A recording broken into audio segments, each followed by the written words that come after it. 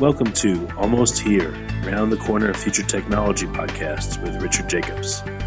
Future technologies poised to transform our lives for better or worse are the focus of this podcast. Almost here means these technologies are now here and starting to be used, or just around the corner, from Bitcoin to artificial intelligence, 3D printing, blockchain, virtual reality, and more. Hello, this is Richard Jacobs with the Future Tech and Future Tech Health podcast. And I have a great guest today, Valter Longo, PhD. He's a biogerontologist and Italian biologist. He's written a number of books, most recently The Longevity Diet, which was re-released for 2018. And he knows a lot about health and nutrition, so I'm very glad to have him. So, Valter, thank you for coming. Oh, thanks for having me. Yeah. Well, if you wouldn't mind, I know you talked about your background in the longevity diet. So, maybe we won't go into that. We'll just jump into the heart of the matter. But what motivated you to write the longevity diet and to also revise it for this year?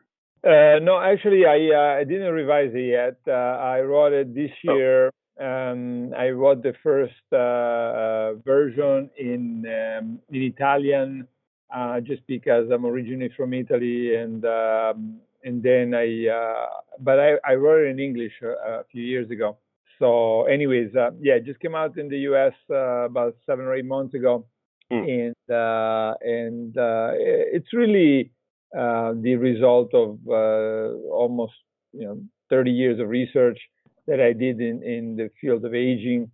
I started back in '88, I think, studying aging in Texas, and so 30 years into it, I thought it was time to put it down in a book in a way that people could actually take advantage of what I actually myself had been taking advantage of for decades.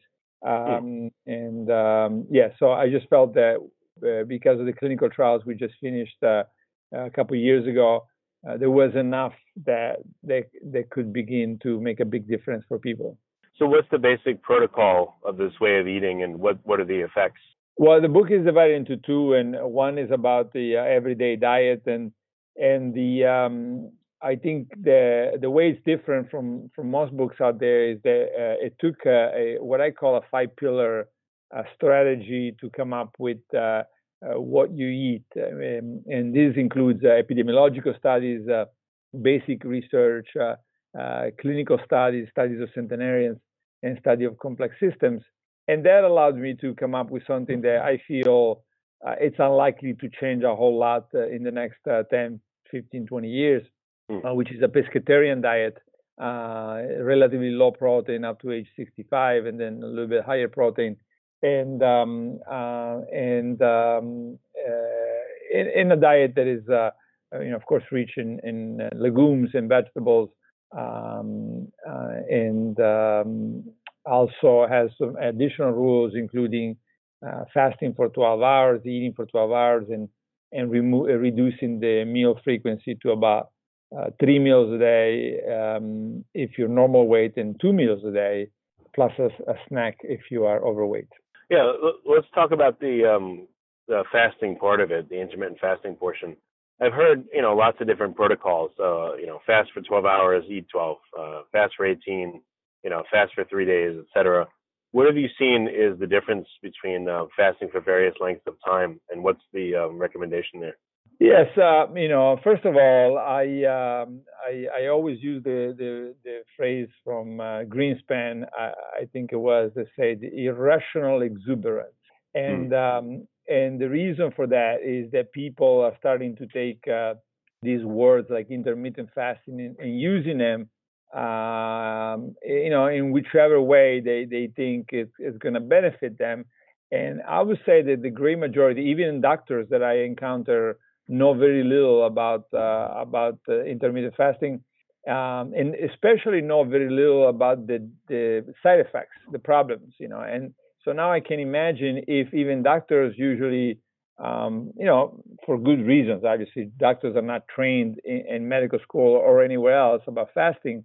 If the doctors know very little about it, you can imagine the disaster that is going to happen after decades of this improvisation out there.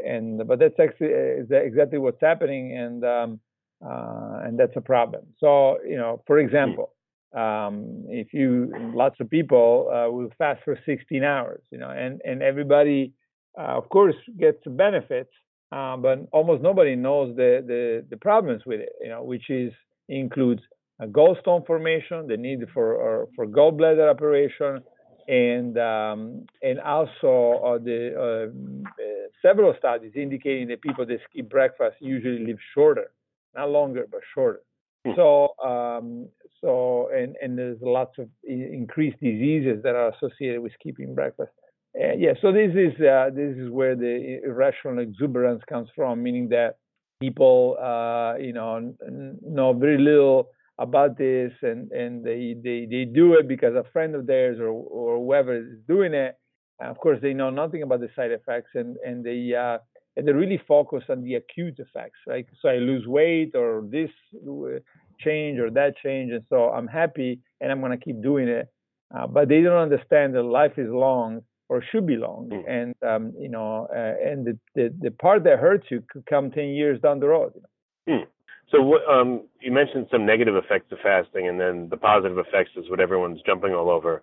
How about the mechanism of fasting itself? What does it do to the body over various time periods, and why does it produce these effects? Yeah, so fasting is as a word is meaningless. So is intermittent fasting. We should stop using those because it's like saying eating, right? The word eating is meaningless. What does it mean? It could be anything, and so fasting is the same way, particularly when you have the versions of fasting where you have some food involved, et cetera, et cetera. So it could be anything. But that said, then we need to start saying, okay, for example, 12 hours of fasting and 12 hours of feeding, there is very little negative data about that, and seems to be a very good practice. I have yet to see something clearly negative about 12 hours on, 12 hours off. The gallstones formation is nearly, very, very low. And so there is no, for people that fast 12 hours, there is not an increase in gallstone formation, or a major one, compared to somebody that say fast for only 8 hours, right? And of course, if you do 12 hours, there's no reason to skip breakfast. So all those negative associations go away. So that's a good one. And then as you go, past that, you go to, let's say, 24 hours. Some people, for example, do 24 hours once a week. It's hard to know. There's not much data about that. So our benefit, is it beneficial? Is it detrimental? I would say that it's really made not for very few people. Very few people are going to be able to do a whole day, 24 hours with no food once a week. So I don't spend too much time on things that maybe 1% of the people will do. But and also something that is not studied very well, right? So we don't know, right? We don't know what the consequence of doing that for 30 years will be. 30 years seems like a lot of time, but let's say somebody starts at 25. That means that by the time they're 55, they might start developing problems. That's not such a good deal, right? That's why I don't recommend improvisation. Then as you go past that, then there is all kinds of things like the 5-2 diet, where you fast for 2 days a week. And I think same issue there. Most people are not going to do it. Reminds me a lot of calorie restriction, having less calories all the time. This is what my mentor at UCLA was world famous for, Roy Walford. But the point is, it took us 30 years to figure out that calorie restriction was as good as it was bad, right? So remarkable effects on one side, remarkable problems on the other, and very few people will ever do it in the first place. So a very big lesson, but not very useful practically. So as you go past then 2 or 3 days then of fasting, then the body switches from a glucose-based metabolism to a fat-based metabolism. And that's where things start becoming interesting, And but that's also where things start becoming more dangerous if you mismanage it. So let's say by day 2 or 3, the body switches to this ketone producing mode and fat burning mode, and it also starts breaking things down, at the cellular level, at the tissue level, at the organ level. And it wants to break things down because it wants to save energy, but it also wants to eat itself, right? So it basically the body starts eating its own components by a process called autophagy. And not just autophagy, there is probably also, there is also a breakdown at the organ level, meaning that some cells are actually killed or reduced in size. So that's where things start to become very powerful. But of course, because they're so powerful, that's where we introduced the fasting mimicking diet. And the idea of the fasting mimicking diet, which is the other half of the book, is how to avoid all these problems, that I just mentioned, and how to make this as few times a year as possible. So I say that for somebody that is very healthy, this may be only twice a year that you do this fasting mimicking diet. And what is the fasting mimicking diet? It's a low protein, low sugar, relatively low carb, high fat, but certain type of fat diet that can last anywhere from, let's say, 4 days to 7 days. And most of the uses we're doing, and the version for normal people is 5 days, and it's 1,100 calories on day 1, and then it goes down to 800 calories on day 2, 3, 4, 5.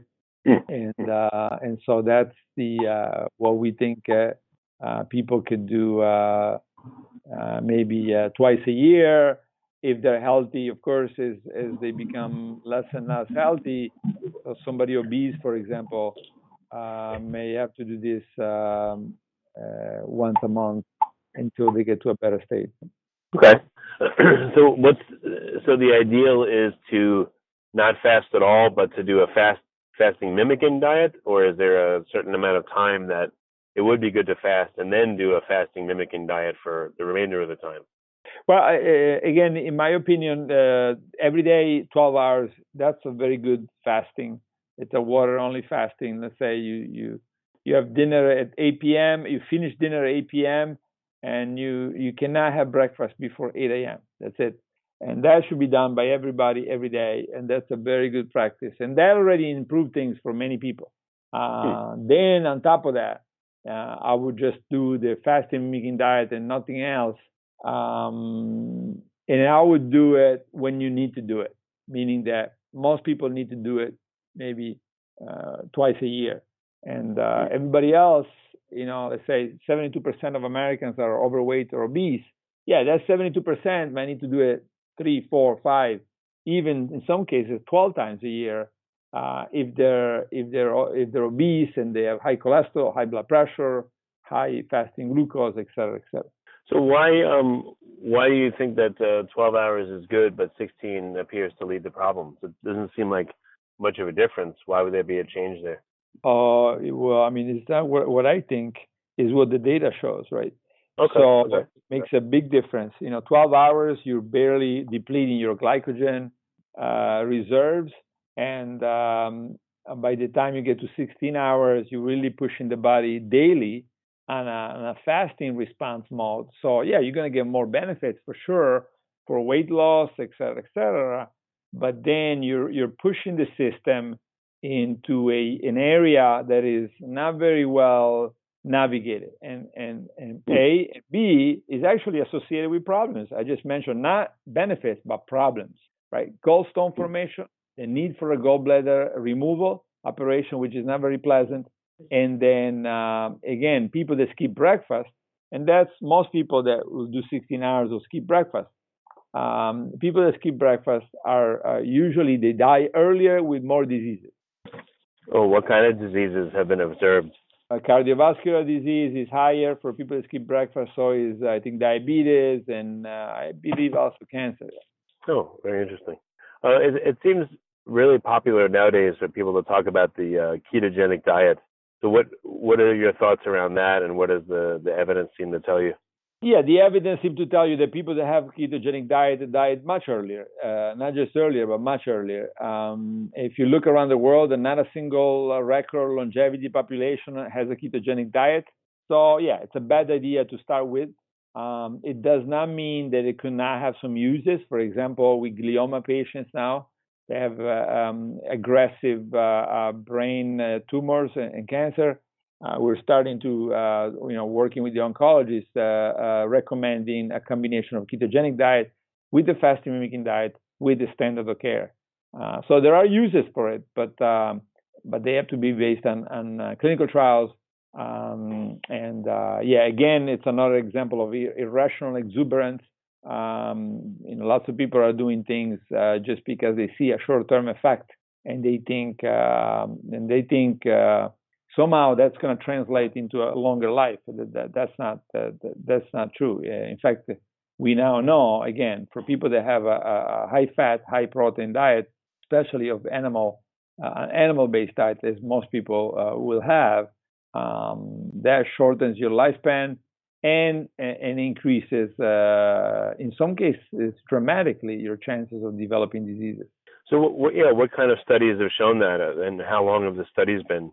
I would guess, like you said, you're looking for short-term effects, but long-term is what you really want to look at. So, what kind of long-term studies have there been? The main one is a Harvard study, 120,000 people. It's been going on for 30 years, and multiple papers showing that this is the nurse and physician study. So those that have a high fat, high protein, or relatively high protein, not too high, by the way. It's not a group that had extremely high protein take, but fairly high, as you will have for most people on a ketogenic diet. And low carb, and that showed very clearly that shorter lifespan, higher mortality, and major increases in cardiovascular disease, cancer, etc. This is one of them, but we've had our own study showing people on a high protein diet, they live shorter, and they have a higher risk for cancer. Then there are a number of other studies. Even in mice, if you take a mouse and you give all kinds of combination diets, if you give a low carb diet, high protein, high fat, they live shorter, they lose weight, and then they live shorter and have more metabolic diseases. Oh, I'm sorry. If you look at it just in terms of macros, carbs, proteins, fats, etc. What mixture? I wouldn't confuse the fasting mimicking diet as something that you do for 15 days a year with the everyday diet. So the everyday diet, the proportion should be 60-30-10. So 60% carbohydrates, 30% fats of a certain type, and 10% proteins, again, of a certain type. So that seems to be ideal. Okay. And within carbs, any particular carbs that you'd recommend or not recommend? Because carbs is a pretty generic word too. So yeah, carbs should be mostly coming from legumes and vegetables, and maybe a little bit of fruit and grains.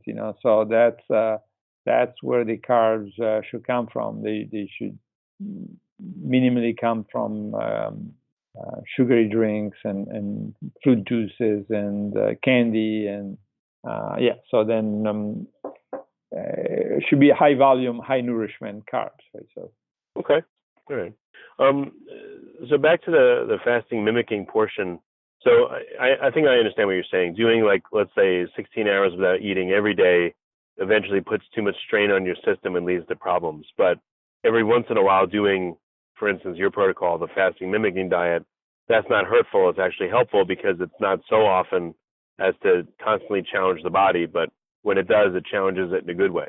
Yeah, not only that, but also the way we designed here at USC, the fasting mimicking diet, was to get a little bit less of an effect, purposely, to avoid pushing people into too much of an extreme ketogenic mode, because even that is really not well tested. And so the idea was, for example, I could have decreased the carbohydrate more, I could have decreased the proteins more. I could have done lots of things that will potentially make it more effective acutely, but I didn't do that. And the reason was just that, I did not want any side effects or very, very little. And that's part of the design is to say, I'd rather get a little 20, 30% less effective diet, but 10 times safer. That makes sense. So what's happening to someone's body when they're on the fasting mimicking diet? What happens to them during that time period? Well, the body starts, converting to a fat burning mode, and as I mentioned earlier, it starts breaking things down, starting on day 2 or 3, and people get a headache. They say on day 1 and 2 is the brain is switching to from a glucose-based metabolism to a ketone body, or 50-50 ketone body, sugar-based metabolism, and so pretty much the human body is metabolism and function is revolutionized, and it's probably revolutionized in a way that you cannot achieve with, I would say, anything else that I know of. I always challenge people to come up with something that will cause more changes than fasting or a fasting mimicking diet done for 3, 4, 5 days. And nobody's come up with even something that can even be considered. So it's an interesting question that I keep asking. And so the point being, very powerful reprogramming of everything, and we believe that, well, we know from mouse studies that this can lead to the regeneration of multiple systems. So we've shown in the mice that we can regenerate the pancreas, regenerate some muscle cells, regenerate or generate new nervous system cells, liver cells, blood cells. So it's a very powerful, if you use it correctly, is a very powerful program that has the job of getting rid of damaged components and replacing them with new ones. Yeah, and why eat some things that are fasting mimicking versus just a water fast? Because it's easier for people, or are there other reasons that make it better? Of course, it's much easier. This was the original reason why we started working with the fasting mimicking diet, because we were working with cancer patients, and nobody wanted to do fasting, and the doctors did not want the patients to do fasting, water-only fasting. So that's where the fasting mimicking diet came from. But then, it's really also about safety and making sure that I think now about 100,000 people have done the prolonged fasting mimicking diet, and thus far I haven't heard of any report of major long-term consequences, which is pretty remarkable. I think when you start getting to 100,000 people that have done it, or certainly 100,000 FMDs that have been done by people, maybe some people have done it multiple times. So then the safety is there, and also the efficacy. We believe that lots of the things that are included in the fasting mimicking diet are really helping the system be nourished both before it starts, during and after, when it starts rebuilding. So it's really designed for safety, but it's also designed for efficacy, and it's designed for compliance, meaning that we want people to feel like, this is not exactly what they would want to eat, but it's certainly much, much easier than water-only fasting. Okay, and in particular, you've done work, you said, with cancer patients, multiple types of cancer or one kind, and what were the results, and what was the protocol they followed? Yeah, many different types of cancers. The 4 studies that have been published already are small, and they've been focused on protection from side effects of chemotherapy. This was mostly ovarian cancer, breast cancer, and prostate cancer. And now we're moving. There are a number of trials on cancer treatment, and those are not published yet, so we'll see what happens. But the mouse data is very promising, suggesting that the combination of fasting with chemotherapy, radiation, kinase inhibitors, etc., is much more powerful than the therapy alone. Yeah, when you do the FMD with chemo or radiation, at what point do they do the chemo or the radiation? Is it day one of the FMD? Is it day 5? Or what's the best? Have you played with that, the timing of the two? Yeah, usually it's 3 days of an FMD, then the chemo, then one more day, or 4 days of the FMD, then the chemo, and then one more day. Okay, so you've seen that the FMD is protective of people's physiology somehow when they undergo chemo or radiation. Yeah, so far all the results have been positive. They're not huge studies, but it's certainly very promising. Yeah, that's great. Okay, and then what's happened in mouse models for cancer treatment in general? What's the protocol there for the FMD? Well, in the mouse model, we actually see often cancer-free survival. So the mice that are given, let's say, the chemo alone, they never become cancer-free. And the mice that are given fasting alone, they never become cancer-free. It's only the ones that are given the fasting mimicking diet plus the chemotherapy or other therapies. That's where we see cancer-free survival. So obviously we're very interested in running the human trials and see if we can at least get what's happened for immunotherapy, where not everybody responds, but some people do respond, and when they respond very well.